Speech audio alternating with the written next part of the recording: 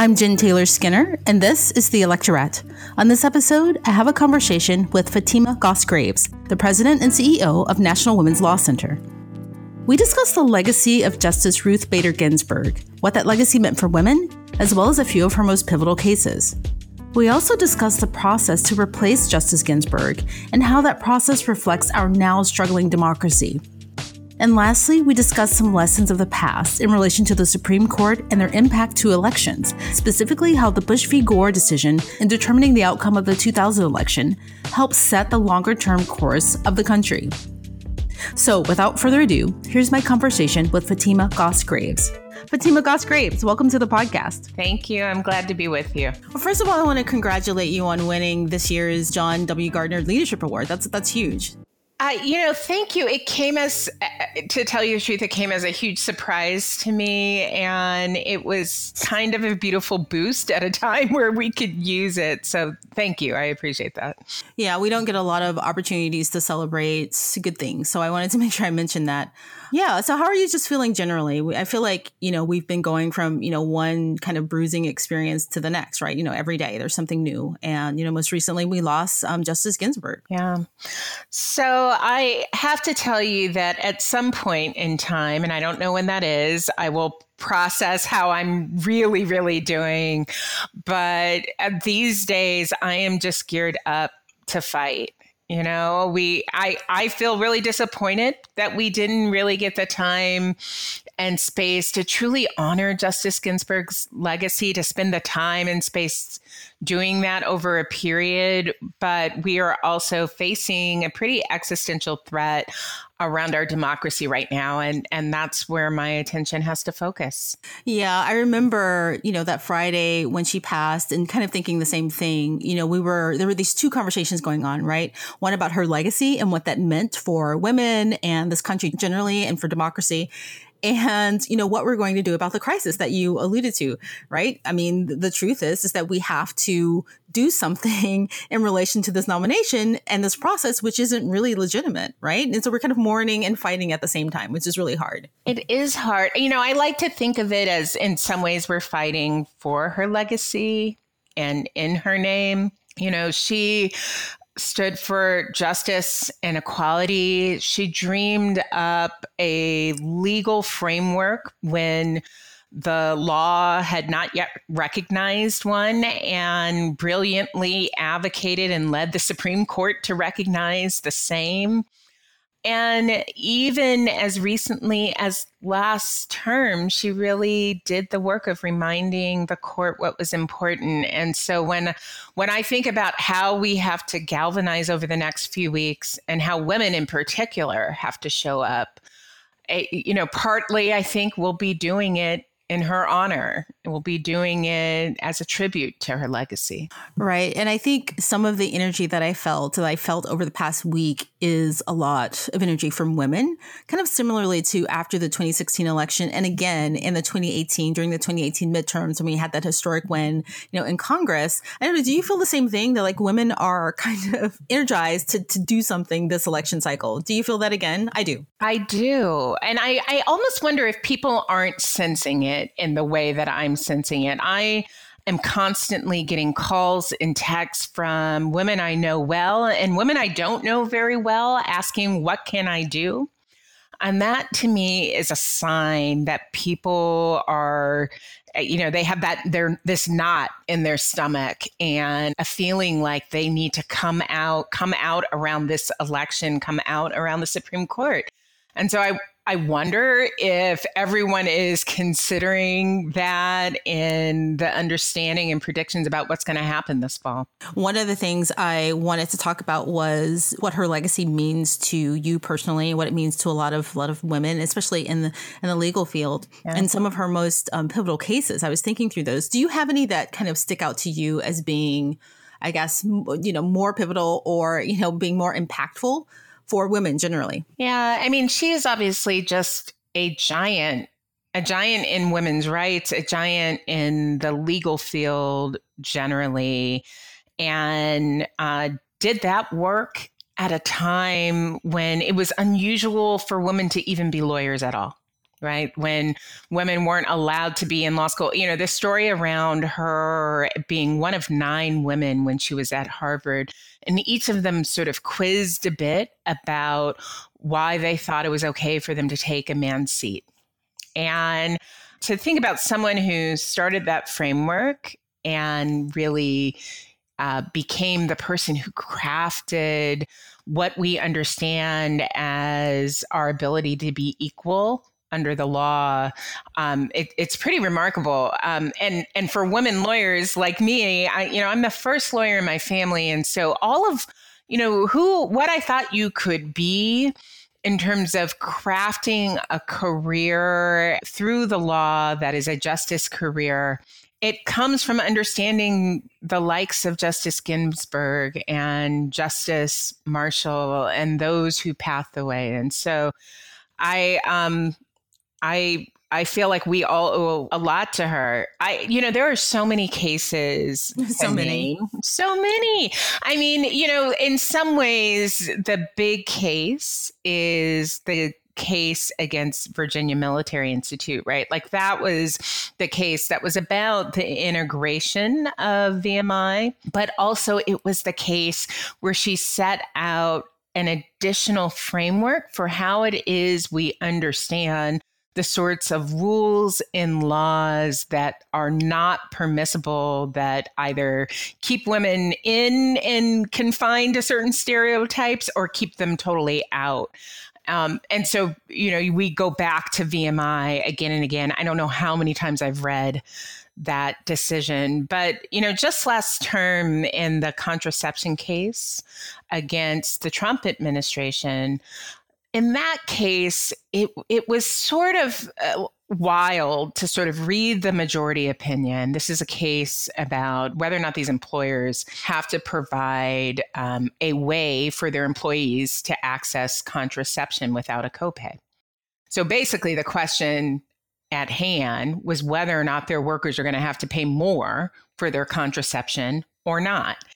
And you read the majority opinion, and it's like these workers don't exist at all. They don't talk about them at all. They don't talk about their hardship. They don't talk about the cost of contraception really and what it would mean. And so it's not until you get to Justice Ginsburg's dissent that you're introduced to the people who will truly be harmed by this rule. And I feel like that really says something about her approach to the law when she was on the court as well. Yeah.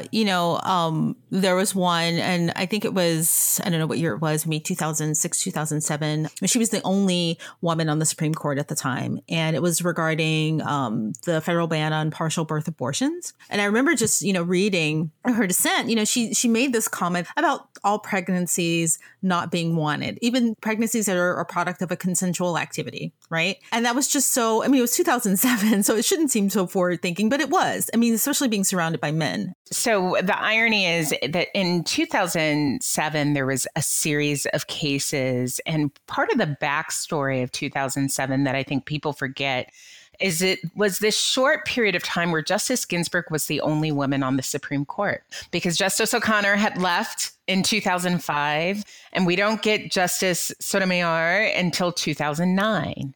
So there's this window where it is only Justice Ginsburg. And again on the issue of abortion, on the issue of equal pay, even in a case involving a strip search of a 13-year-old girl, Justice Ginsburg is the one who has to sort of painfully and slowly explain to her all-male colleagues the experiences of women. And it is such a stark contrast to what like everyday people are dealing with. And it points out that you can't have an all-male court, and you can't have really an all-white court, and you can't have a court that does not actually reflect the diversity of this country, because then you end up having to have someone painfully spell out things that are basic to the people who are coming before it. Right. At the very least, it should be somewhat representative of the country, of the people that they're making these decisions for. Right. I think it's worth noting that the only 2 remaining women on the court today were nominated by Obama. right? It's hard to think about that.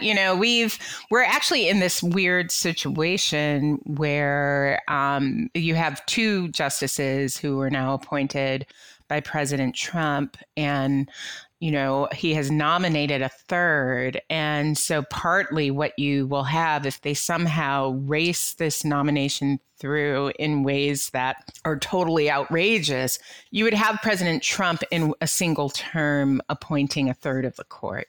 And, so we haven't seen actually anything like that in a very long time. Yeah, and I haven't been talking a lot about his nominee. I've been trying to. It's hard, because of where the conversation is going. But I haven't been talking about it because, in my opinion, I don't think that we need to go there until we talk about this process. Because the process itself is broken, right? The process is broken. So why are we discussing and debating the merits of the nominee when the nominee shouldn't have been put forth in the first place? I agree. And I actually think every time I've started there, because people need to understand how outrageous this is, that it is the sort of hypocritical power grab that does not allow democracies to function effectively. The reason that the Supreme Court has the ability to be sort of the entity that sets forth what we understand as the law is because it has the understanding that it is independent and it is not supposed to be partisan, and it doesn't sway from term to term depending on who is in office, that it really is guiding a pretty consistent understanding of what the rule of law is. That is embedded in our notions around the Supreme Court. And to have a situation where it is so politicized, so blatantly put out there in this sort of power grabbing way really risks destabilizing the Supreme Court itself, let alone the Senate's ability to function.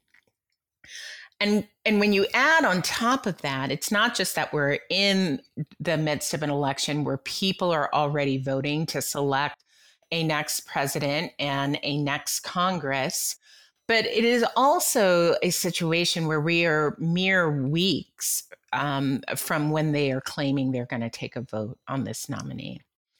And I've been through 9 Supreme Court nominations in my work at the Law Center. And I've never seen anything like it. I've never seen anything that would suggest you would take a nominee and try to race it through under this time frame, a time frame that doesn't allow you to have a deep examination of their record, and that doesn't allow the people to understand what is happening and engage in that process. The idea that the Senate would be doing anything close to advice and consent in that framework is really, really off. Right. And I think there's something deliberate about shifting the conversation to the nominee, which to me, I don't find those conversations very interesting because, of course, he's going to nominate someone who is, the complete opposite of Ginsburg. Like, of course, I mean, that's a Although given. That's not what people want. It's sort of interesting because when people are polled about this, they have this sense that the court should be the stable thing. So they aren't interested in one justice who is sort of radical replacing another or having the sorts of huge swings that this nomination would mean. And what people actually hope for in the Supreme Court is that it is this consistent thing and that they can understand that our notions of fairness sort of depend on an ability to understand that the rule of law is something that you can count on. And for it to shift wildly, depending on the political winds, is a real problem. It's even more of a problem when you have this backdrop of the president suggesting that we have to race to fill the seat so that it can influence the outcome of the election and the outcome of the healthcare case that's going to be before the court. Which he said aloud, right? Like, right. He said the quiet part aloud. Like sometimes you're like, I bet you that's what he's thinking. You don't have to guess here because he said it aloud. Right. And it's just like, I mean, I don't even have a question there or a comment. It's just like he just said it aloud. He's like, yes, I want this person so they can influence the outcome of the election. It's like, come on. We're like, where am I? So it is not at all where we should be as a country. It's not at all where we should be for those of us who care about equality and justice and reproductive freedom. It's a pretty scary setup. But also, if you're someone who, I don't know, you might not wake up every day thinking about our democracy. But actually, I think probably more people are thinking about our democracy. And I don't think that's necessarily a good thing. It's because they're worried it is so fragile and that we need to be looking out for it. So I believe people will look out for our democracy. That's a really good point. I didn't know where you were going there, but that makes sense. In a functioning democracy, you should not have to worry about it. The average person, the average constituent should not wake up thinking about the fragility of the democracy, right? No, it should just be invisible. It should be a thing you can count on. Maybe you want to participate in it, right? By speaking up under our First Amendment and by voting or electing office or people to office or even running for office yourself. You usually don't have to think about, in a democracy that works, whether or not the core institutions are going to function as they should. And that's what's on the table. Yeah. Okay. So this is the last thing I'll say about this nomination. Well, I'll probably say more, but in relation to her being nominated, is that I think that there is a deliberate distraction going on in talking about the nominee, because then people won't think about the fact that, like you said, we have like 4 or 5 weeks left, before the election. The fact that people are already voting. And I was listening to some interview the other day. It was conservative talking about the person who was interviewing him was asking, we've never done this before. This is unprecedented. No one's been confirmed this close to an election. And the person that they were interviewing said, well, someone's been confirmed before in 16 days. And I think that there's kind of a deliberate muddying of the waters. Yeah, listen, I think that they are trying to do two things. I think they're trying to demonstrate that this is a business as usual process, rather than a first time in history strategy that is destabilizing this country, right? And I just think if they go through with this power grab and are somehow successful, we have to name it for what it is. There has never been a confirmation of someone to the Supreme Court this close to an election. In fact, it actually has been unusual that someone has passed away in an election year. That hasn't happened very many times. And when it happened this close to an election, they made the very smart determination to wait until after the election to move forward. And so there's a lesson there. And there is also a lesson in how long it typically takes to actually thoroughly and properly vet a nominee. It is highly unusual, even in times where people have been able to move fast. Doing it in what is effectively a month or a month plus a week is not a reasonable idea. That is not enough time to thoroughly look at this nominee's record. It just isn't. Yeah. And one other comment about Ginsburg and how she relates to this. I know she, dissented during the Bush v. Gore, which is a lesson we obviously haven't learned yet. I mean, the Supreme Court is very influential in election outcomes. And that one, I think what happened in the Supreme Court is that they ruled that Bush had an emergency injunction to stop the recount in Florida.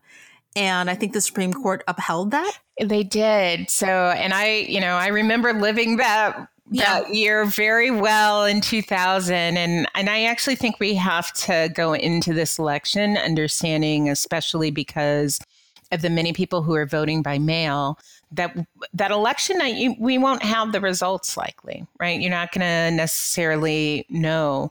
And the Trump administration has already said that its strategy, its hope is to stop counting votes, to get people to stop counting, and doing that in states that are closed. So they've already outlined that will be their strategy, both in Florida and Pennsylvania. In 2000, that is what happened. They both had a debate over which types of ballots were counted, but they also were able to get them to stop counting votes. And the thing is, no matter where you fall on the sort of spectrum of politics, the basic notion that people should have their vote counted is a pretty important one. And we will not be better off, again, as a democracy, if we're in the business of not allowing people's voices to be heard. And that's a risk that we're facing this year. Yeah, I do get frustrated with the fact that I remember living through that. So it wasn't like it was decades and decades ago, like it's within my adult lifetime. And that a lot of people, not enough people in my opinion, don't realize that this did not start. Like this level of kind of breaking down our democracy in relation to elections did not start with Trump. Yeah. I mean, that was a big one that just kind of, I remember being really sad and kind of depressed about that. And just kind of being dismayed, years later, thinking like, why did we not talk about that more? Because that was huge. There's no question about it. I actually think we should have been continuously telling the story of what happened in 2000. I mean, the court was really tainted at that point. It felt political in a new way. The idea that basically by a single vote on the Supreme Court, it determined who our next president was because they stopped counting the votes. It really was a thing that hung over our country deeply. Now we're in a sort of a new situation, though, I just have to say, where from the beginning over the last year, this president has been talking about hoaxes and shams and denigrating voting in this country. And part of that is an overall strategy to make people believe that their vote doesn't count, that their voice doesn't count, that there's nothing that they can do. And I think it's up to all of us to reground ourselves and remind, actually, even if they say it's not true, your voice and your vote does count. You yourself are important. And to fight back against what I see as, yet another form of voter suppression. But what do you think are our possibilities in relation to, kind of forcing this process back to it being legitimate again? Like what kind of legal maneuvers can we employ? I don't know. Well, I mean, the first thing to just remind people is that not a single vote has been taken, not in committee, not in the full Senate. And so I know you keep hearing from President Trump, from Mitch McConnell, that it is a done deal. It's not a done deal at this point. She is not on the Supreme Court, and they have not fully committed, in my view, to ruining our democracy in this way. So it's not over. And they need to hear from people. They need to hear from people that they are outraged by the idea that they would engage in this ridiculous power grab. They need to hear from people that it is not what they want. And people need to vote. They need to vote their heart on this.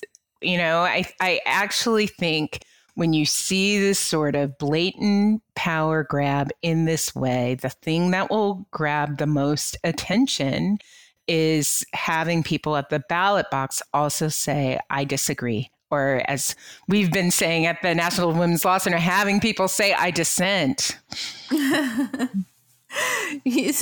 So one of the things that I've seen floated, and I don't know how feasible this is or whether it makes sense, I'm not an attorney, so I have to ask you, the expert, an expansion. I'm thinking long term, past the November election, an expansion of the Supreme Court. Is that a way to rebalance things and get things back in order? Well, I'm sort of trying to take one fight at a time. Certainly this process is raising a real need for us to look seriously at court reforms. And there's a range of ideas that are out there. But I have been super and laser focused on this next less than 40 days on stopping this ridiculous process and on gearing people up to vote. Somehow I knew you'd say that. I'm a deliberate person. One thing at a time. I'm not going to get you there. Well, I do want to ask you what you think about Biden's commitment to appoint a Black woman. He did say that, right? I mean, he did. I remember I bookmarked it. Yeah, no, he did. And actually, once he named Kamala Harris as his VP, I saw some people saying, wait, is he also doing the Supreme Court? And he said both. And so I've actually been I'm glad that he did that, in part because it has allowed people to remind ourselves of the rich and talented and deep bench of Black women attorneys in this country. You could be putting together binders of them. I'm sure there are so many to choose from in academia, in private practice, already as sitting judges on federal and state courts, leading national social justice organizations. There are amazing, brilliant Black women in this country, and making them and their work visible is a really great thing. Thinking about it and thinking about the fact that a Black woman has never been nominated. Obviously there isn't one on the Supreme Court right now, but not even been nominated, right? And I just thought about that. Just, intellectually, it just seems kind of, I don't know, unfathomable. I'd never thought about it before. It's like, of course, it should be a Black woman on the Supreme Court, right? Given everything that's happening in this country. Yes. Well, and I think about the many Black women right now, but the many who came before us who could have also been on the Supreme Court. People like Elaine Jones, who led the NAACP Legal Defense Fund for many years. People like Marian Wright Edelman, who led the Children's Defense Fund. Like, these were groundbreaking legal giants, right? Whose footsteps many of us follow in. And so the idea that you are right, that we've never had a Black woman named for the Supreme Court, that's absurd. And so I'm glad that commitment has been made. I hope we see it. Yeah. Well, maybe you'll agree with me on this. I think to honor Justice Ginsburg's legacy, the thing that people can do is to be actively engaged and to vote this November, to vote like they've never, and to keep voting, not just this November, but to keep voting up and down the ballot. I hope people remember this year as the year they were reminded elections matter, and that they vote up and down ballots, and that they vote every single time.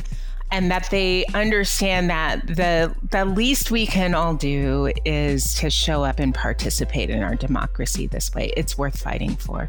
Well, Fatima Goss Graves, thank you so much for joining me. I really love our conversations, and congratulations again. And thank you for taking time to talk to me today. It's been good to be with you.